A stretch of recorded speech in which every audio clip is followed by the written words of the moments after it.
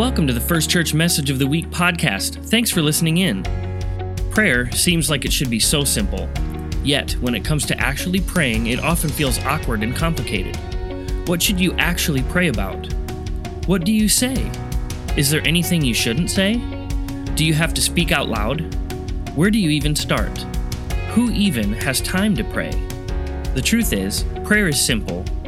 It's like talking with a good friend. And here's the best part.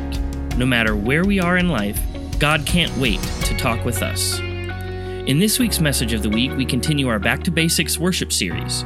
We hear from Pastor Jen Tyler, who shares from John 15. Pastor Jen recites prayers we've all prayed in the past and challenges us to pray from our hearts because when we call, God answers the phone.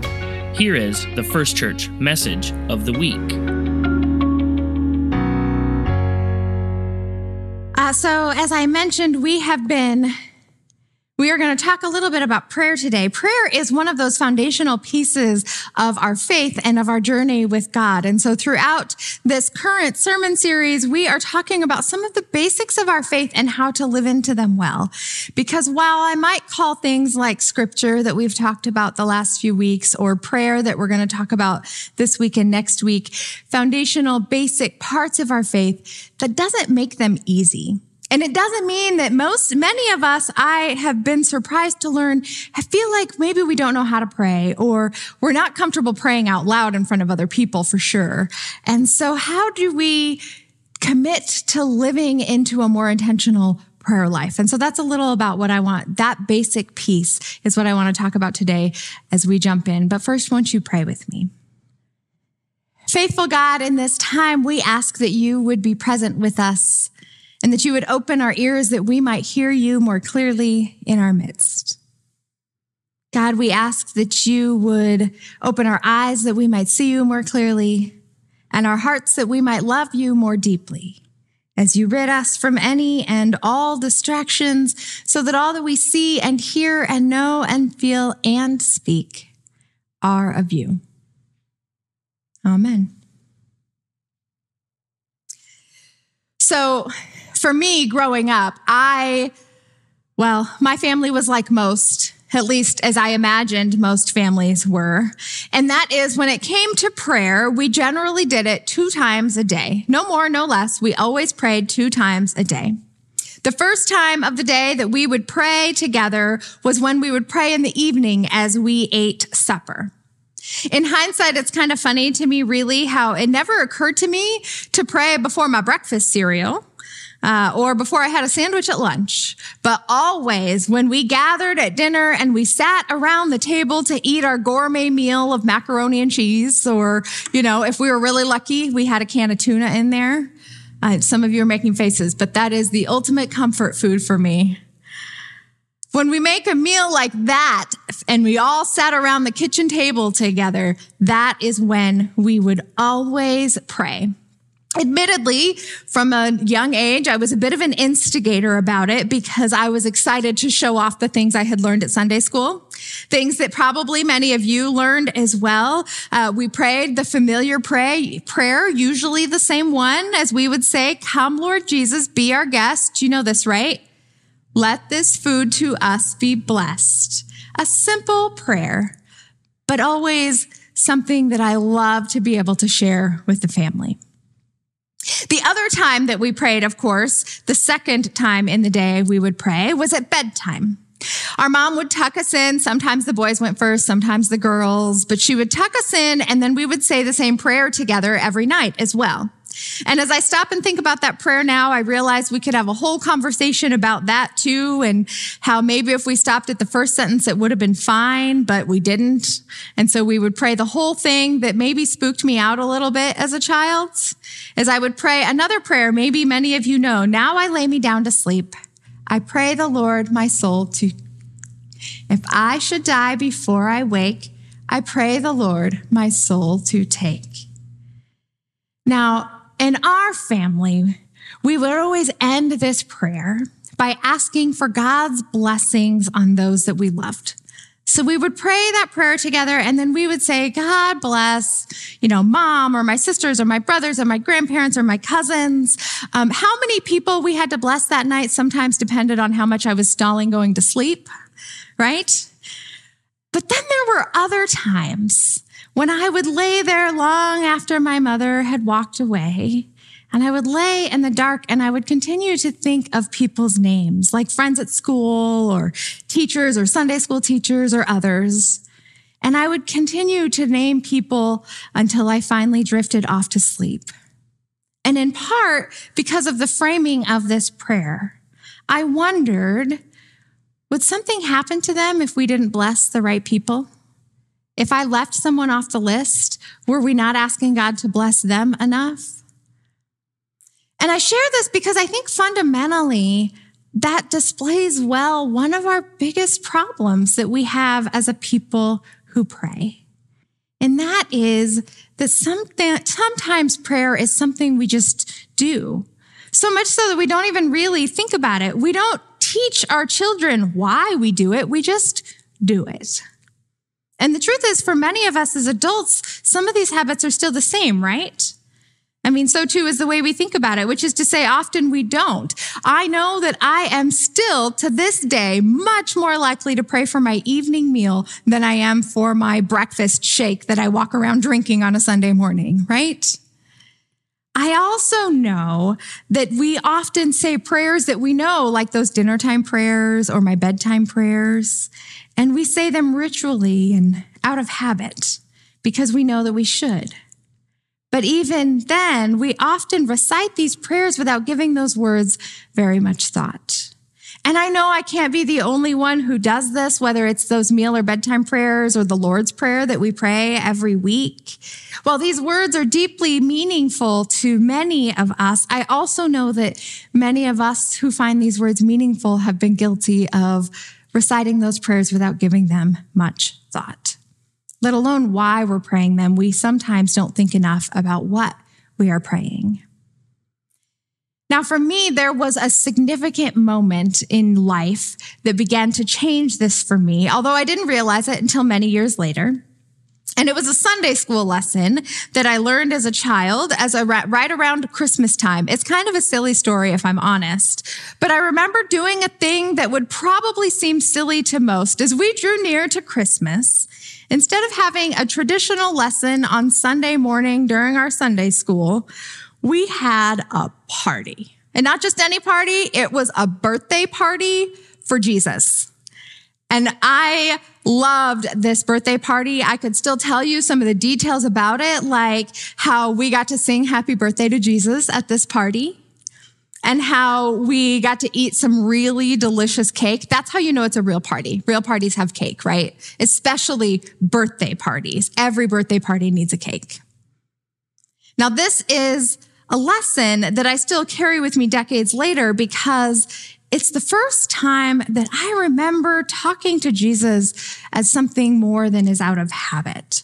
We didn't just pray or talk to Jesus that day as we opened our lesson and as we closed it, but we prayed throughout that time as we talked to Jesus with great joy, wishing him a happy birthday, and then being encouraged as Christmas drew near to lean into that Christmas morning as well.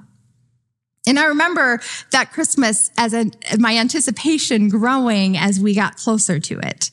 Don't get me wrong. Christmas is exciting on its own, right? I was like every other child. I can't complain. I couldn't wait to see what those gifts were going to have under the tree or what was going to be waiting for me in my stocking.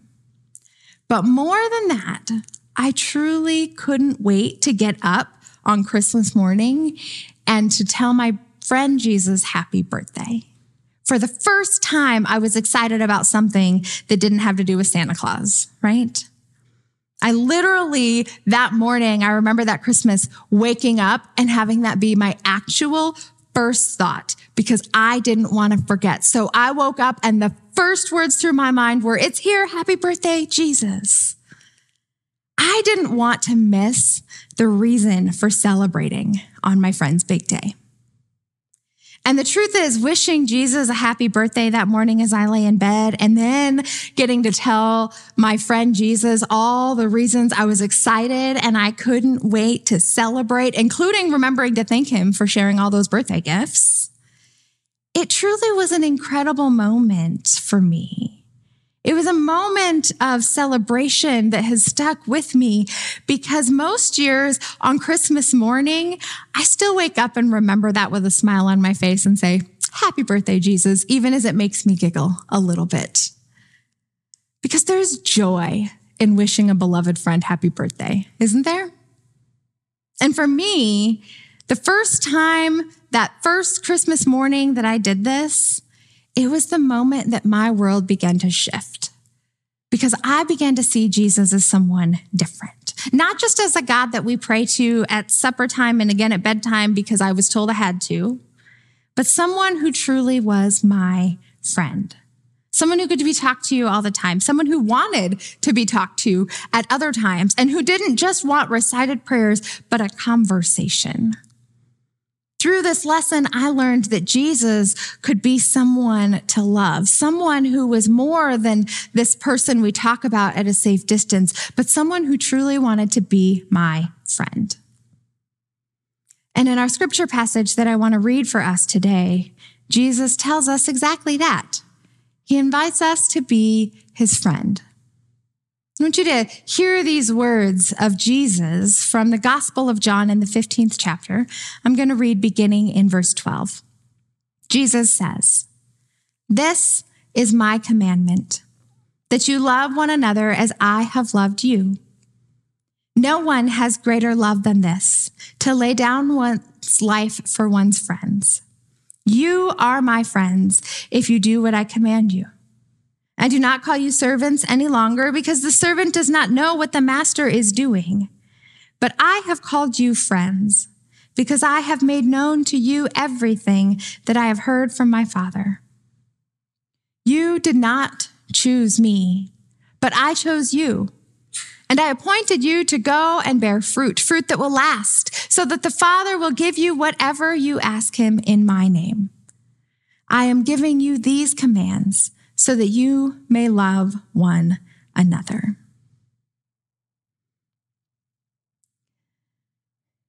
As adults, I think we are sometimes quick to get caught up in God being God. And by that, I mean, we forget about this invitation that God doesn't want to be far off and high up on a pedestal, but Jesus wants to be our friend too. Now, of course, even as I say that, God is still God. We are not wrong to focus on that, but it shouldn't be a stumbling block that keeps us at too safe of a distance either. And for some of us, I know that seems like such a simple and obvious thing to acknowledge. And yet the depth of this truth and what it means for our lives, it's nothing short of miraculous. Because our God, our great God, the very same one who literally breathes life into you, who creates all of the heavens and the earth and all that is in him, this very same God wants to call you a friend.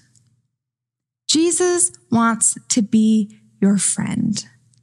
God doesn't just wait for you to come along and find him whenever even. In fact, here Jesus is actively seeking us. He's actively wanting to be an important part of our life, even telling us what it means to be a good friend and to love one another. And I don't know about you, but I find that pretty incredible. And I know that for some people, maybe that's common sense or maybe that's no big deal for you. Maybe you haven't struggled to fit in or you've never felt like an outsider.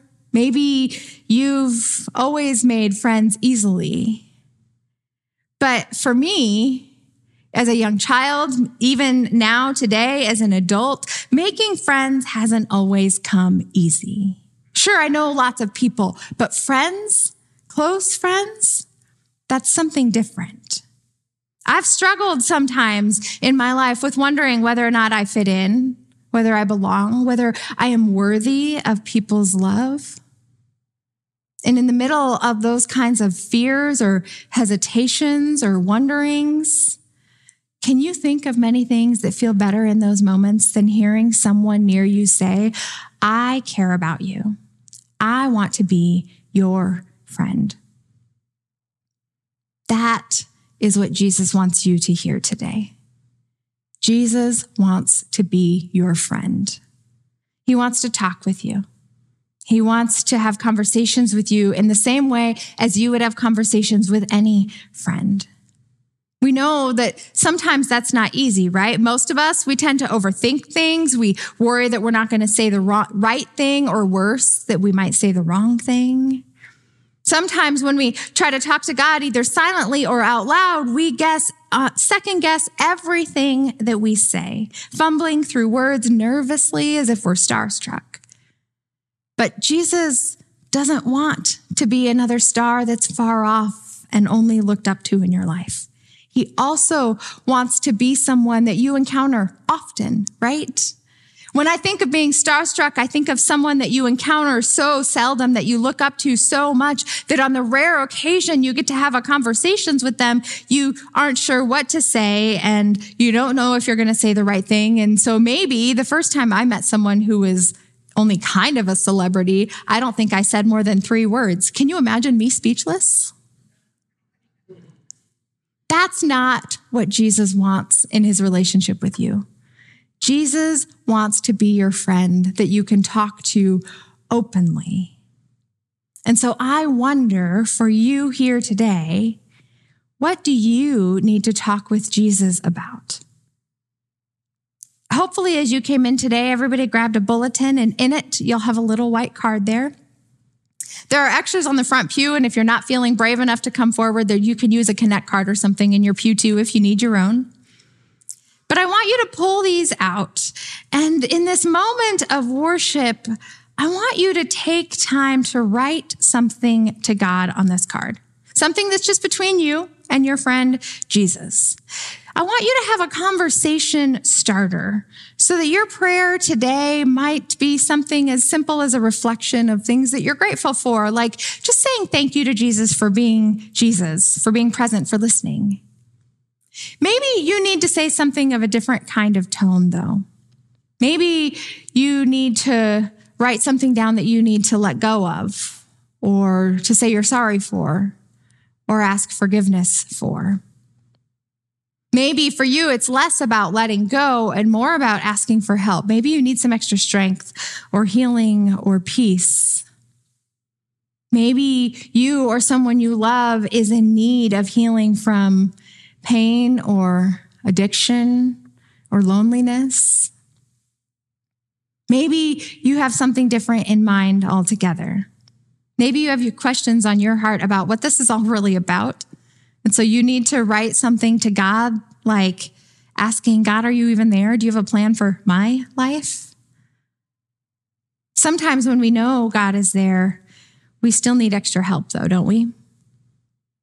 Maybe you need to write something more specific.